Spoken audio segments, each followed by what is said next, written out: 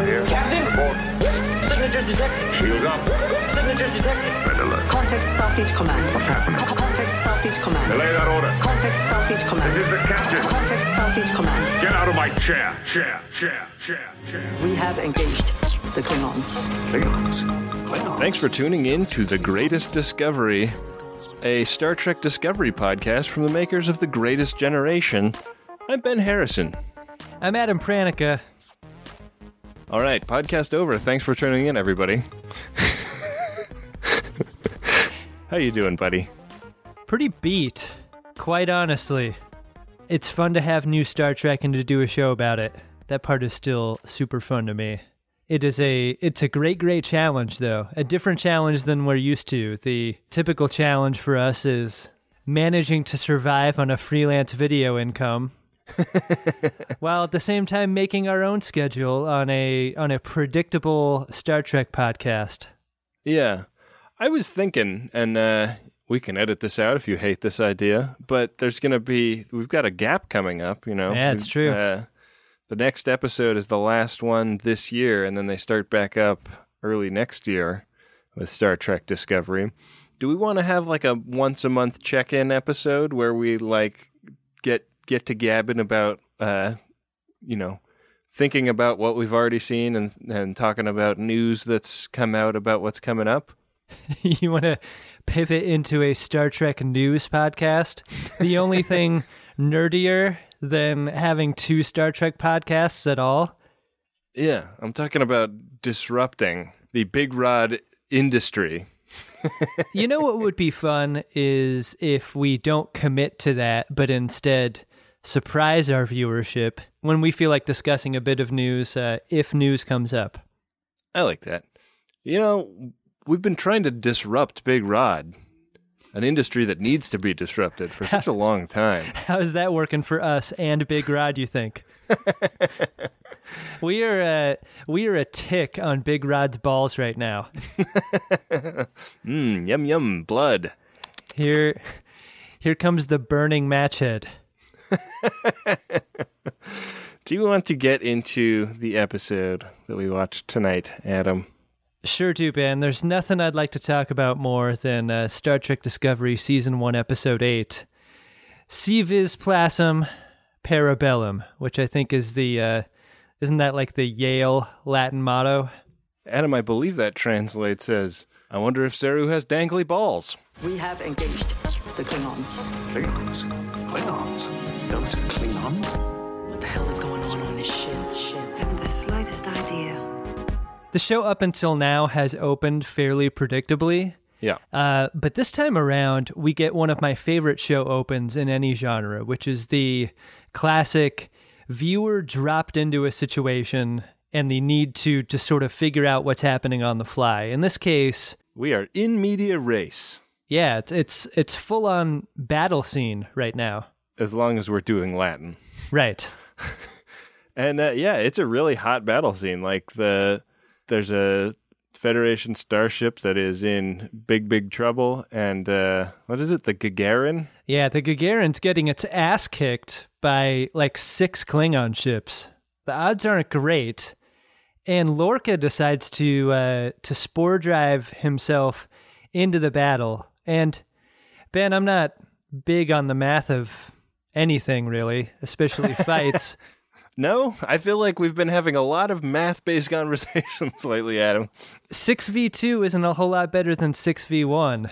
They're not going to make a dramatic difference unless the Discovery is dramatically better gunned than other ships, but I don't think that we've ever been given that indication. Lorca's intent at this point is to take the fire from the Gagarin. That seems to be his strategy here. Detmer, basic pattern Beta 9. Acknowledge. Mr. Reese, could I trouble you to fire at something? Aye, sir. I really like how he's directing his bridge officers during the battle. This is a glimpse of Starfleet captainry that I don't think we've gotten before. Just the way that he's conducting the bridge crew throughout. It's really fun. The timing of this is good and exciting in a way that I think TNG kind of missed on a few times, where like somebody would announce that they've locked weapons and then like beats would go by waiting for them to return fire, and this seems like the captain is barking orders at them that would not necessarily be obvious things for them to do, like raise shields or charge phasers or whatever. But also, like he's like giving them directions that you see the strategic theory that he is engaging with. It's also very exciting because they're in battle in 3-dimensional space in a way that previous forms of Star Trek battling only seem to occur in like single or dual plane space. Well, it's because the Klingons brought all those TIE fighters to the fight. Right. Yeah, and battle does not exactly go as they had hoped. The Disco maneuvers itself in the way of a couple of torpedoes, is only able to absorb one of them while the Gagarin takes the other and is full-on destroyed. And that really gives the Discovery no reason to be there anymore. With it continuing to be outnumbered, it bugs out. And Lorca is pretty short with his crew. Like, the text is, "We'll grieve later." The subtext is, "You guys fucked up." Right. And are not up to my standards as a battle crew. Get it together, science guys. Is that the best they could do? No, sir. That's what they did. Yeah, no kidding.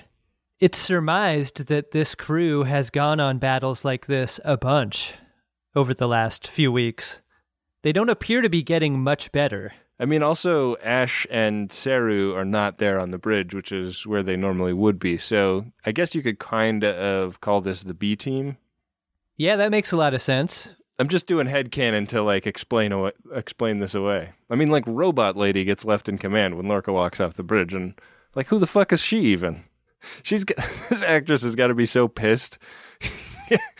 Given how much makeup she must have to sit through every day, and then, like, she has no lines, and her character never does anything interesting, and is just, like, a total question mark. You would assume that someone with both biological and robot characteristics would be good at their job. This person does not seem to be having any advantage to their mechanical components. Aye, Captain. Michael and Ash Tyler and Saru, turns out, are on an away mission of their own on a planet called Pahvo, which up until now is known to me as a disease that dogs get, right? Yeah, you gotta make sure that your tardigrade is inoculated against Pahvo. Pahvo is interesting because it's sort of a blue planet. Everything that would be green on an Earth-like planet is cast blue in this place, and it also has a ringing noise that seems to be fairly migraine-inducing to anyone who spends any amount of time there, like a planet full of fluorescent overhead lights. I like that it's blue. It's like, it's very much a, hey, now we have digital color retiming, and we can just slide one thing and make anything green-blue. Why don't we make planets look way weirder? I think it looks great. I think this is one of the best achievements of the show up until now, effects-wise. It really looks photorealistic and good. It looks photorealistic and good, and it is also not the, like, obvious hills around Southern California that Star Trek away missions always take place on. Right. I mean, I guess they shot this in Toronto, right? So probably had access to some pretty cool different nature stuff to shoot in for their away missions. This away team is sort of camping. Their mission is to find a piece of technology that's deployed on this planet that we'll get into a little later. But I want to know more about Federation kit in a situation like this. You know, like we see them walking around with backpacks and stuff, but like I want to know how you start a fire if you're a Federation person. I want to know what the survival gear is. I want to know, like, how they were dropped off here. Did the Discovery drop them off and then bug out? That's probably what happened, right? They didn't take a shuttle. They would have died en route if they had. I've been wanting the scene where they beam down to a planet, and we still haven't gotten it. We did get a planet, though, which is one thing that we haven't gotten too much of in the series so far. The away team meets the inhabitants of this planet, the Pahvens, who look kind of like a Kool-Aid sneeze, Ben. Just a wet blue mist. Did you ever read the Hitchhiker's Guide to the Galaxy books? I am going to lose a lot of nerd cred when I say that I have not. These guys made me immediately think of a type of alien that is described in those books as a hyper-intelligent shade of blue. That's them. But they also just look like the spores, you know? Like they're it's kind of like, you guys kind of have one particle filter installed in After Effects. What they're hoping to do here is co-opt the technology of this planet. The thinking is that this planet's biotechnology is going to be something that they can use to detect cloaked Klingon vessels, scramble their sensors, and get an upper hand in this battle that they're waging against them. Yeah, they can use it as like a sonar to detect cloaked ships or ships with their invisibility fields or whatever they're calling them. I think Saru is sort of the best away team member ever. Like if you consider all of his different qualities, like his threat radar typically is on point, and that's a good thing to have. His foot speed is amazing. It made me wonder if you could ride Saru if you had to, right? As like a hoofed creature. A little later in the episode, you see him run, and it just looks amazing. He runs like a horse. Yeah, they do the things with Saru that you sort of wish they always did with Data on away missions, such as like do some impressive shit. Yeah, or just walk around with a tricorder. Use his amazing qualities to your advantage. You're totally right about the Data comparison, and it seems like here they're more willing to put them on display. Meanwhile, we're catching up with Laurel, the Klingon interlocutor whose face they mangled when Captain Lorca and Ash Tyler escaped from Klingon jail. She's on board the coffin ship, trying to talk Cole into letting her into the gang. I mean, I think that we have to assume, based on the last conversation we saw with Voq, that she's attempting to play Cole here, trying to like apologize for having not been down with Cole from jump, and is offering her skills as an interrogator to Cole as tribute. She's like, I'll figure out what Admiral Bob knows. Nobody interrogates like me. Nobody. She acts as if she can provide a great value to him, and he sort of lets her believe at this point that it does. Yeah, she's a really interesting character because I feel like she never, except with Voq, and maybe even with Voq, is never really saying what she's saying. You know, she seems to always be playing people. Like when she goes into the cell and like, you know, she has her carrying case full of gruesome implements for her torture interrogation. She like sets that stuff aside, and then it's almost like she's sitting on Admiral Bob's knee, like confiding in her and saying like, I want to defect to the Federation and I hate this. Like, it's really insane, like how much like every character that she looks in the eye, she tells a lie to.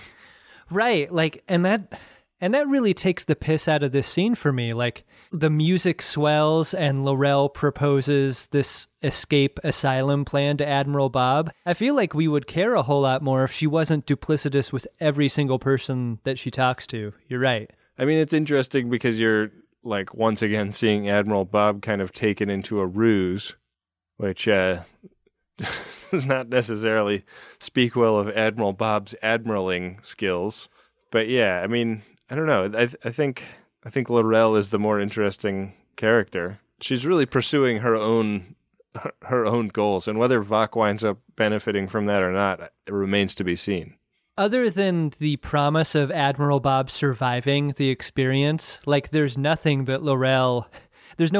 that Laurel provides to Admiral Bob other than a big fucking problem down the road if they happen to survive the escape and asylum plan that she's proposing. waiting for someone worthy of our attention. What? Who are you? Leaving accounts with them. Those are Klingons? We have some interesting stuff with Stamets in this episode, and it's kind of like a half of a C storyline, I want to say. Yeah. But he's been doing the warp stigmata, and it's become clear to Tilly that Stamets is not exactly holding it together, and like he's confused her for the captain a couple times, and like she's like, "Hey, dog!" Like she grabs him in whatever the Discovery's equivalent of 10 forward is, and is like, "Hey, like I have an idea. Why don't you tell the medical staff, aka your boyfriend, about the fact that you are losing your fucking mind?" And he's got a pretty interesting reason for not, which is that either way it's bad for Culber, because if he tells Culber and Culber reports it, then Stamets gets sent back to the Daystrom Institute and vivisected and subjected to study, and is not stationed on the same spaceship. But if he like keeps it mum and it comes out later, then Culber has committed a grave act of medical malpractice or something, and his career is over. So it's the sort of conflict of interest that is the reason why modern companies frown upon, relationships between people in the workplace. Like Culber's totally compromised here because of his relationship to Stamets. Like there are no decisions without victims here at this point.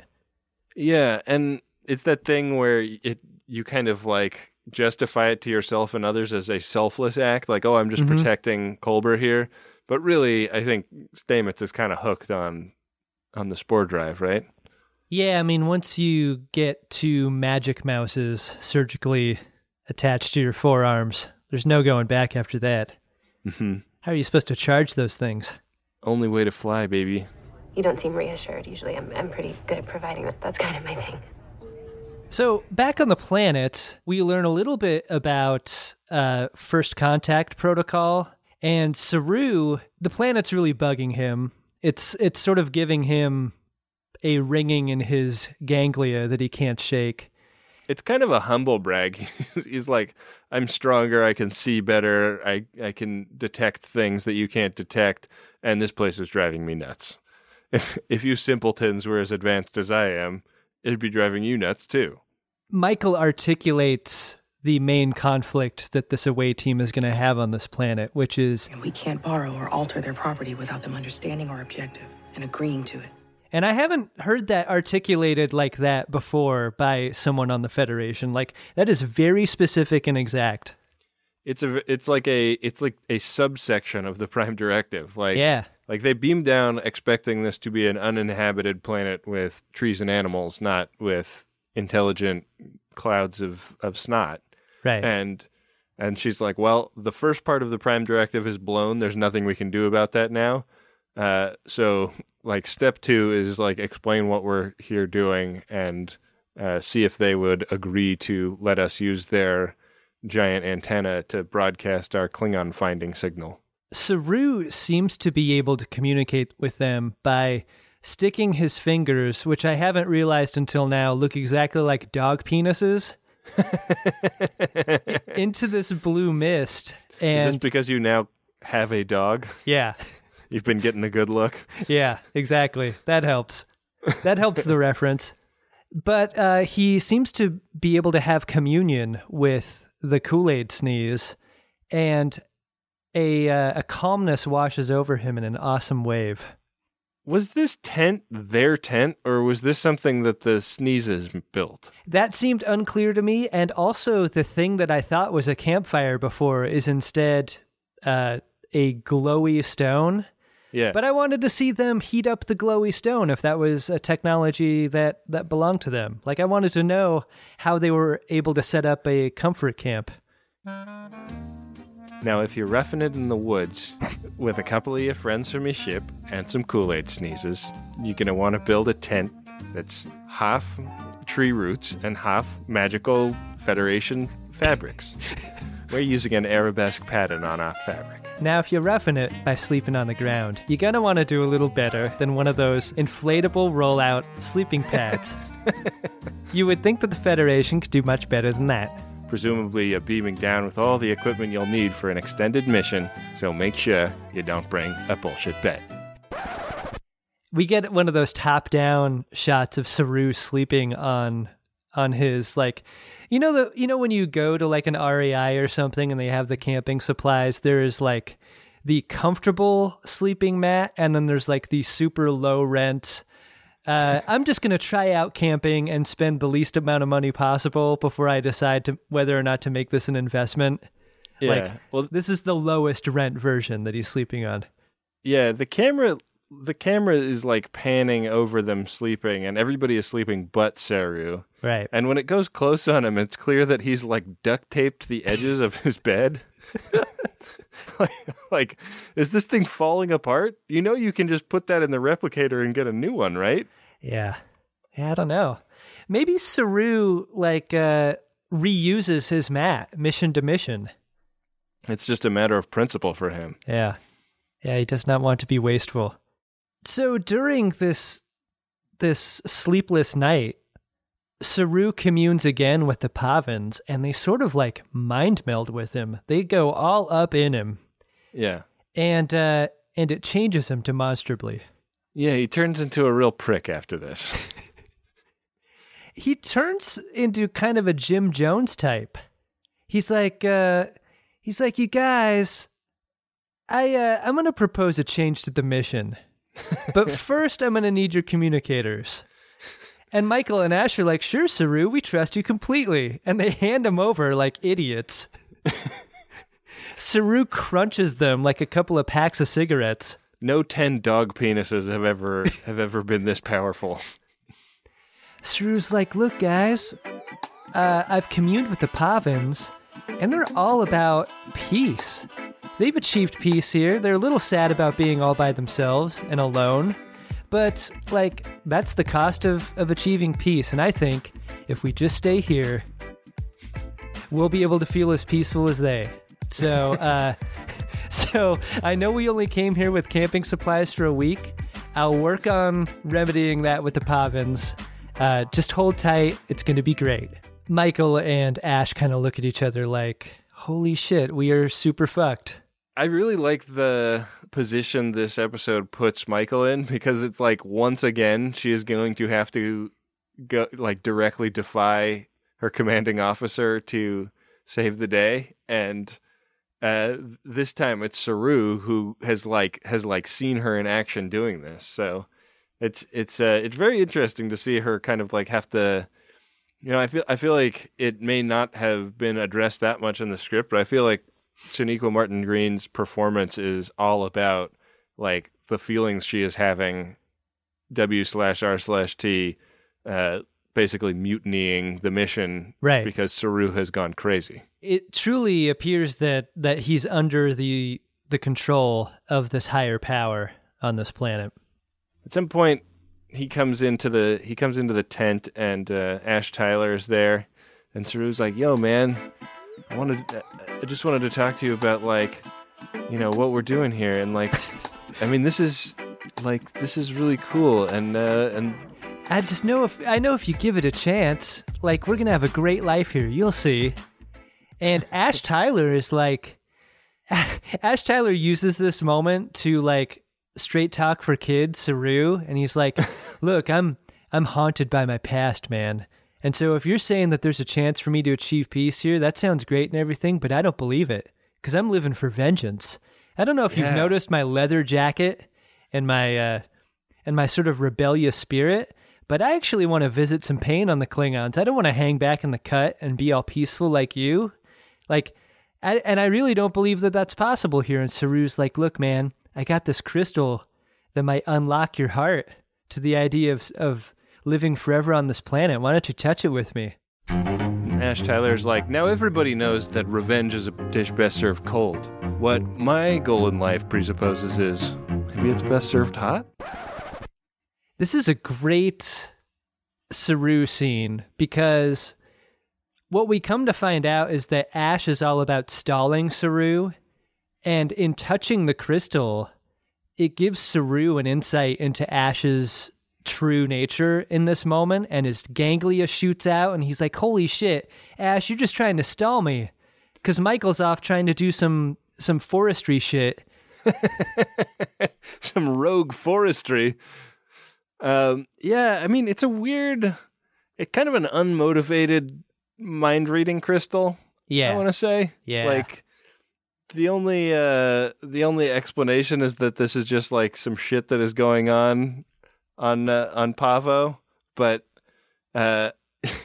like I don't know that you can have your character magically find a big green lump of shit and now he knows what everybody's thinking. Right. Like, it would have been much more interesting if he just saw through the fact that Ash Tyler was very obviously trying to stall him. Especially because there's nothing about the exposition that Ash details here that is new, you know? Like, it not only stalls Saru, but it stalls the viewer and the story. Something else could have happened here that could have accomplished the same goal. I don't know. Maybe they need to have this crystal exist for some reason. Right. For the future, but it seemed a little bit of a Deus Ex Crystalla. What's happening? What's all this?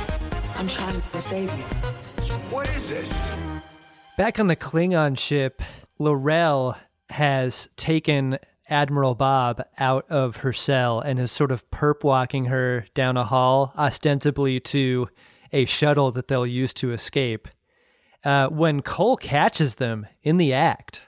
And Cole's like, what the fuck are you doing, L'Rell? And that sort of prompts Admiral Bob and L'Rell to get into a Star Trek fight in the hallway. Did you interpret this as I mean, like, I thought that it was kind of like go along with this initially, but then Admiral Bob really does wind up getting knocked unconscious. It seemed to me that Admiral Bob is legit dead. Because during the fight, Admiral Bob gets held into an electrical panel and gets zapped and falls to the ground. But why does she drag her body? Because she drags her body to the body room. Like that's where you take a dead body. You stick it in the body room. What that was? Yeah. I thought that she was like unconscious and that she's going to wake up and be like, okay, now I want to go to the Discovery. Man. I don't know. That's how I'm interpreting it. But like you, it's sort of like, again, this is another dog comparison, but like, you know how you can wrestle with a dog and it's fun until the moment the dog decides that it's not wrestling playtime, it's actually legit fighting? I feel like there's a moment in the fight between L'Rell and Admiral Bob that it descends into true violence, where in the beginning, I think Admiral Bob probably assumed that it was play fighting. The Klingons have got to be so pissed that the humans are basically just as good at hand-to-hand combat as them. It seems impossible. They're like, fuck, like, we have these cool uniforms and these scary faces, and you guys are skinny and weak-looking. And then whenever we get into a fist fight, it's like, even money, every goddamn time. If you gotta win, you gotta hit. Cole's like, great, drag her to the body room. So L'Rell does that. And once she gets there, she gets super pissed because inside the body room is basically all of L'Rell's friends. Like, yeah. She starts naming people that she used to know on the ship, and she's like, that son of a bitch. He's been killing people behind my back. Those guys are chopped the fuck up, too. They're not in good shape. Yeah, they aren't, like, bullet to the head executed. They're, like, exploded. I wish to defect. Back on planet Pahvo, Saru is full-on horse galloping through the forest, trying to catch up to Michael, who has stationed herself at the base of this planet's transmitter, and she's got some Federation devices that she's sort of hooking the jumper cables to. Because the whole idea is that by connecting to this thing, she'll be able to communicate with the Discovery and get rescued from the planet. Right, because their communicators got squished, and if she can use this thing to connect to the Discovery, then she's already halfway home to using this thing to finding invisible Klingon ships. And so she's like just getting it up and running. Like it's totally the like the bar inching across the screen of finding connection to satellites. Yeah. When Saru comes in and tosses her aside, and he starts Star Trek fighting the equipment. He's totally doing the two-handed Kirk hit against the equipment a bunch of times, and she winds up shooting him with the phaser on stun a bunch of times. Yet again, she's got a weapon pointed at this dude and is telling him that this is not the way to proceed. But she manages to talk sense into him, which really surprised me because I thought he was under some kind of mind control sway. During this Star Trek fight, Saru mule kicks Michael, which, given his hooved feet, should shatter every rib in her body. It looks so punishing when he does that. Yeah, it really doesn't look fun. And you're right. After a couple of phaser shots that Michael delivers to Saru, it becomes clear that Saru is not under the control of the Pahvins. He has instead seen the Pahvins' way as the way that he wants to live. He's finally achieved a kind of peace there that he doesn't want to give up. His whole deal is that he's always freaked out, and the Pahvins are all about just peace, love, and understanding, man. And so this planet has wound up being the first time he's ever had sanctuary from the feeling of being terrified. He's sort of like the Incredible Hulk. He's always mad. Yeah, that would be a good moment for that piano suite from the Incredible Hulk TV show during his exposition at the end. I mean, it takes a number of phaser blasts for Michael to take him down. There's sort of a super strength that Saru has that is really impressive. He's equal parts scared and scary. He's much scarier in this episode than I ever saw him as. Yeah. The other thing that goes totally unexplained in this is they're kind of coming to a detente, and then Ash Tyler just shows up he kind of comes out of a cloud of Pahvins. Yeah, why would the Pahvins transport Ash there? I don't know. I guess they're easier to communicate with than Saru led everybody to believe. But that sort of indicates that Saru was lying way before he got Pahvin Jesus or whatever. If the Pahvins' ultimate goal was peace, peace on their planet, peace everywhere, then I guess they must have assumed that the only way to achieve that between the three away team members was to bring them together. I wish, Adam, that this was the planet that we met Giorgio and Michael Burnham on in the beginning of the first episode. Yeah. This planet feels a little slotted in sideways for the kind of show this is. I wish its importance had been hinted at or its existence had been hinted at before this. Yeah, because they sure do give us a throwaway planet in that cold open in the premiere, right? We're never going to be back there again.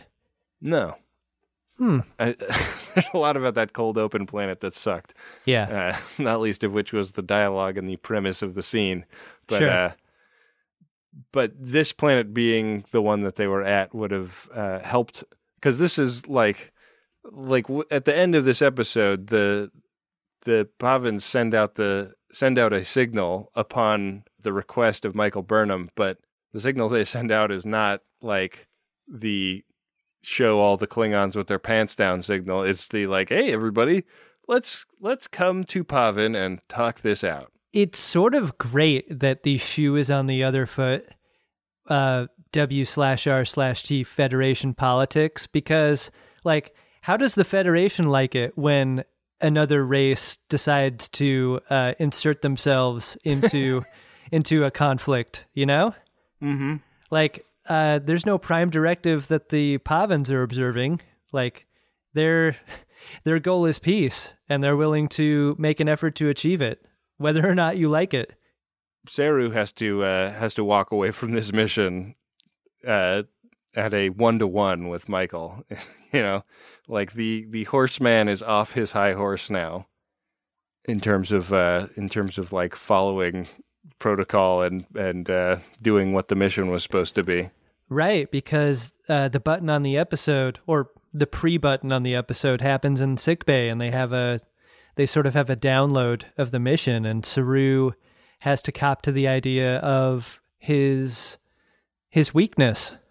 Weakness that he would never have revealed before now.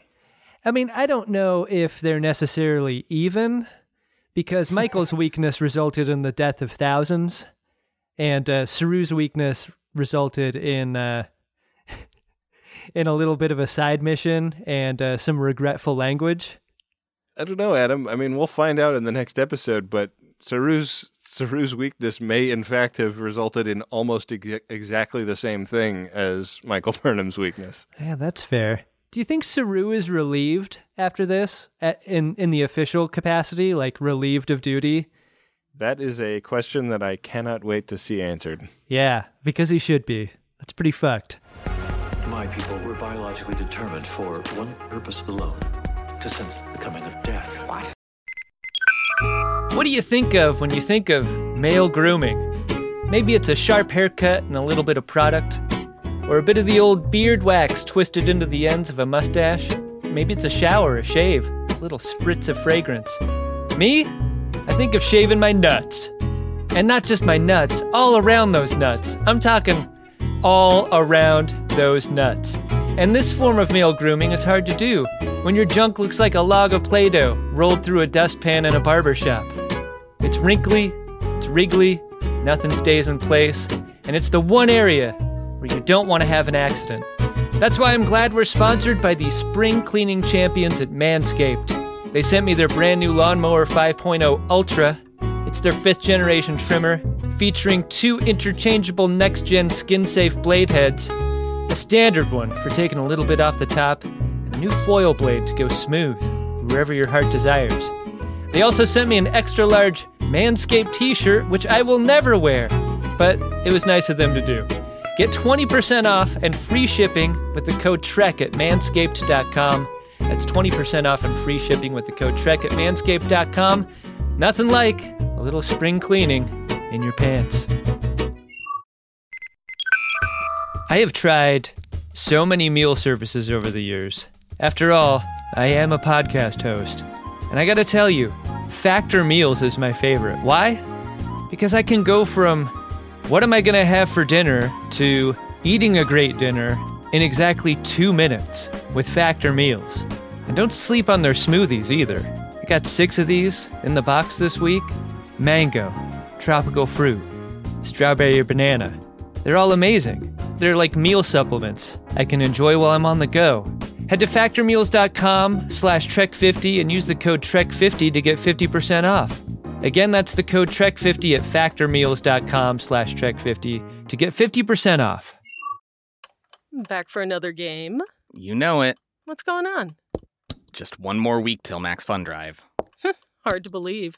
It's been a heck of a year since the last one. We're now a worker-owned co-op. We raised $50,000 for charity last year. And we've added a bunch of awesome new shows. But do you think we're ready to do it again? Absolutely. Lovely new gifts are lined up. The episodes will be amazing. And wait till everyone hears the bonus content. Yeah, plus they know to go to MaximumFun.org/newsletter, so they're getting all the news. Oh, like that meetup day is on Thursday, March 21st. Then what's bothering you? Me? Oh, nothing. We're all set for Max Fun Drive to start on Monday, March 18th. I just didn't want you to see this coming. Check. What? Hang on. Most of the plants humans eat are technically grass. Most of the asphalt we drive on is almost a liquid. The formula of WD-40 is San Diego's greatest secret. Zippers were invented by a Swedish immigrant love story. On the podcast Secretly Incredibly Fascinating, we explore this type of amazing stuff. Stuff about ordinary topics like cabbage and batteries and socks. Topics you'd never expect to be the title of the podcast. Secretly Incredibly Fascinating. Find us by searching for the word secretly in your podcast app. And at MaximumFun.org. To sense the coming of death. This doesn't make any sense. I sense it coming now. None of it makes makes any sense. Sounds like nonsense to me. The last stuff we see on the Klingon ship is this kind of twisted scene between Cole and L'Rell where she's kind of expressing her dissatisfaction. She's kind of sworn vengeance upon Cole earlier, but this is pretty clearly not going to be that scene. And she's like, I'm out of here. I think you're an asswipe. And he's telling her that he's got big plans for her as an interrogator. So he kind of kisses her into the clan in a way that seems a little bit under duress for her. She's expressed her displeasure with him, but he puts the red paint of the Cole party on her face. He does a little bit of the Ash from Evil Dead, first you want to kill me, now you want to kiss me, blow kind of thing, you know? And if Cole had more charisma, that's how it would have come off. But instead, it is hyper-threatening and awful for her because she's dragged off in chains, basically. It's like you're going to be a prisoner until we have somebody else for you to interrogate. Right. Pretty big backfire by L'Rell here. All of her moves end up being wrong. Have you noticed that? And yet she survives on a ship where that is not guaranteed. So, yeah, up on the Discovery, they see that this come one, come all, let's squash the beef. The Pahvins are Minister Farrakhan, and they want the Klingons and the Discovery to just get together and squash that beef. And Lorca's like, what the fuck are you doing? This isn't not at all the signal I wanted you to send out. And Ash Tyler's like, no, man, she told them what she wanted them to send out. They didn't listen. This is their thing, man. They're all about peace and good fifis. I sort of love that the conclusion that Lorca jumps to is that Michael intentionally fucked it up. Because that sort of would be in keeping with her character. And it takes Ash to talk Lorca out of that way of thinking. Yeah, she's down to defend herself, but Lorca's not listening to her at that point. Right. And it'll be interesting to see how that stuff plays out in the next episode. Did you like the episode, Adam? Occasionally when we review these episodes, we use the terminology of whether or not the episode was particularly Star Trek-y. And I feel like this may be the most Star Trek-y episode of the season so far, of the half season. Anyway, it was neat to be on a planet. It was some of the best ship-to-ship battle that we've gotten. Yeah. The character development for Saru was really interesting to me. I guess when I add it all up, that all pencils out into an episode that I do really like. How about you? I think I'm there with you. I think if I have two big criticisms of this episode, one is that it's kind of trying to do too much. The Stamets storyline I feel like needs to be in there because it's been a little under-addressed thus far. But it felt like a lot to have a C storyline when we've got so much A and B storyline going on. I'm starting to really notice that this show is 40 minutes long in a way that I wish we really got an extra, even 5 minutes, I think would be very constructive to sort of help underpin the B and C stories that we've been getting throughout. It just feels, overall, every episode to episode feels a little thin. They feel thin and they just never let a moment breathe, you know? Yeah. Yeah, and I think if there's one thing that I've really enjoyed about Star Trek up until now, it's that, so much time is given to contemplation. There is so much time to breathe. This is not that kind of Star Trek show. I honestly, rewind this show several times an episode because I'll, look down to write a note, and when I look up, I'm like, what the fuck is going on now? And that never happens when we're reviewing episodes from DS9 or TNG. I feel exactly the same way. I've struggled in the same way also. It's tough. Hey, a random question, Ben, is once we finish this first half season. Do you think you'll go back and rewatch it, given how story dense it's been and the way that you've described? I kind of feel like I might do that. I think I will as well. I've been thinking about that a lot. Like the bingeability has been something I've been wondering about. Right. And I kind of feel like it has it. But, yeah. I'm curious to see how that goes. Yeah, I agree. Do you want to see if we have any Priority 1 messages that have been sneezed our way, Ben? I really do. Priority 1 message from Starfleet coming in on secured channel. Adam, we have a couple of Priority 1 messages here in the Spore Drive. First one is from John Laru, and it is for Melissa Huber. It goes like this. I am so proud of the work you are doing as part of your year-long teaching position at the American School of Classical Studies in Rome. Whoa. You are an inspiration to us all back home, and I cannot wait for our next adventures together. Only a few more months, and we can celebrate our next trip together across the Alps. Love, John. #married life. Wow. That sounds really great. Trip across the Alps. No kidding. Listen to all the adventures happening in this marriage. It's fantastic. Yeah. Man, American School of Classical Studies in Rome. That sounds so cool. Ben, you've been to Rome, right? I bet this lady knows how to pronounce the title of the episode. Yeah, I went to Rome on my honeymoon. It was very, very hot when I was there.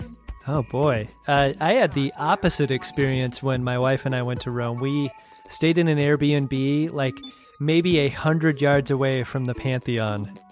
And it was mostly rainy throughout our trip, but a fantastic and memorable trip. It's I can't imagine living there for any length of time, especially going to school there too. It's a good experience. Sounds cool. Ben, our second Priority 1 message is from Tayeba. It is for Amir, and it goes like this.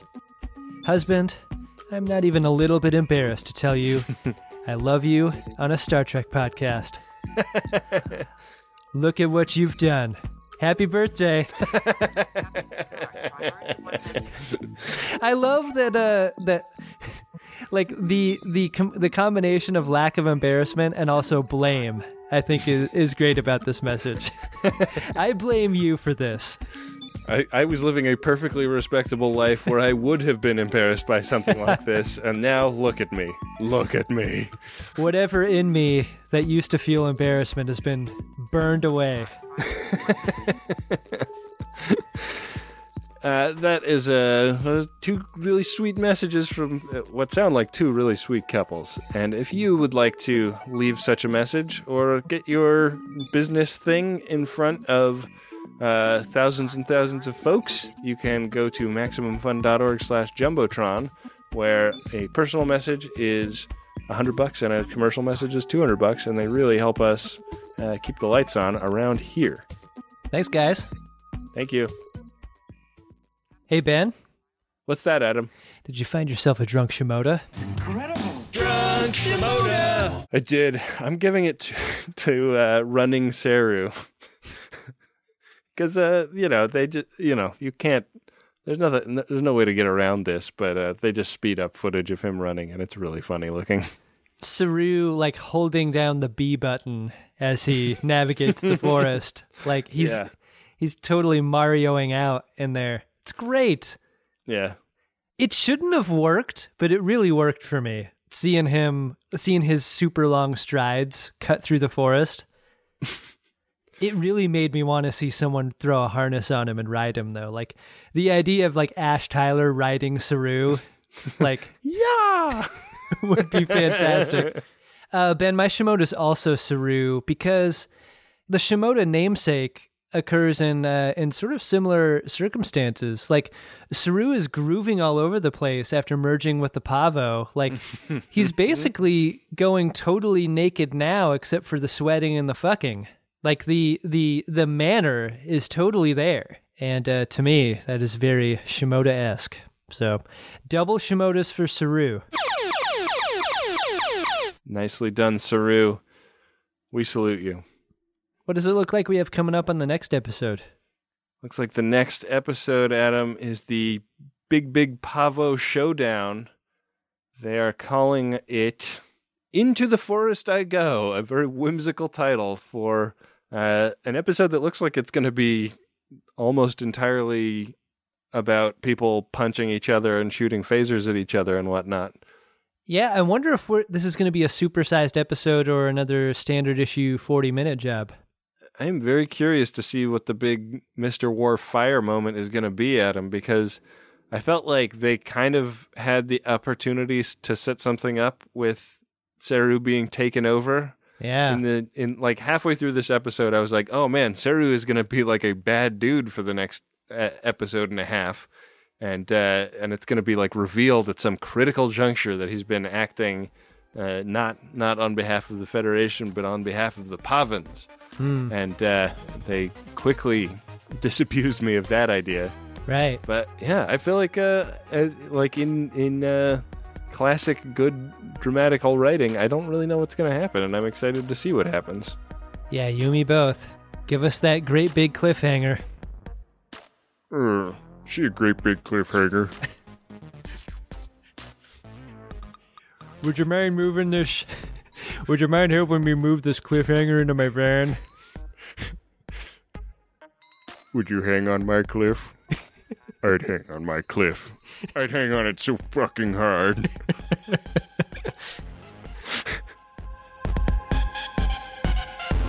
The Greatest Discovery is a MaximumFun.org podcast, hosted by Adam Pranica and Benjamin R. Harrison. Produced and edited by Rob Schulte. Music by Adam Ragusia. Head to MaximumFun.org/donate to support the ongoing production of this show. Please use the hashtag GreatestGen when discussing the show on Twitter.